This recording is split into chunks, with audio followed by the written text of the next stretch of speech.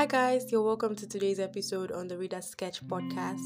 I am Ife Jovi and I'll be reading a poem titled Arikemi by Izun Joshua. Arikemi, the moon has taken shelter in the sky, making obvious my lonesomeness. And my lonesome heart has born a mind of its own, a mind with memories. I remember this night, the first day we spoke. That dress, the black gown. I remember how I had to keep my calm and pretend you were like everybody else.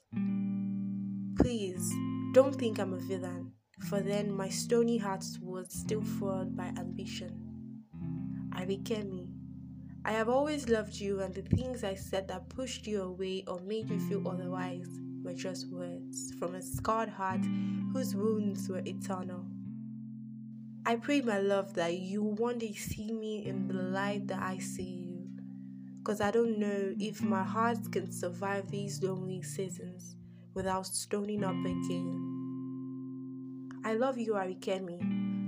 I love you, and I always will. If you made it this far, thank you, and I hope you enjoyed listening. You can catch up with us on our website at www.readersketch.com, Instagram and LinkedIn at ReaderSketch, and Twitter at ReaderSketchIt. Bye!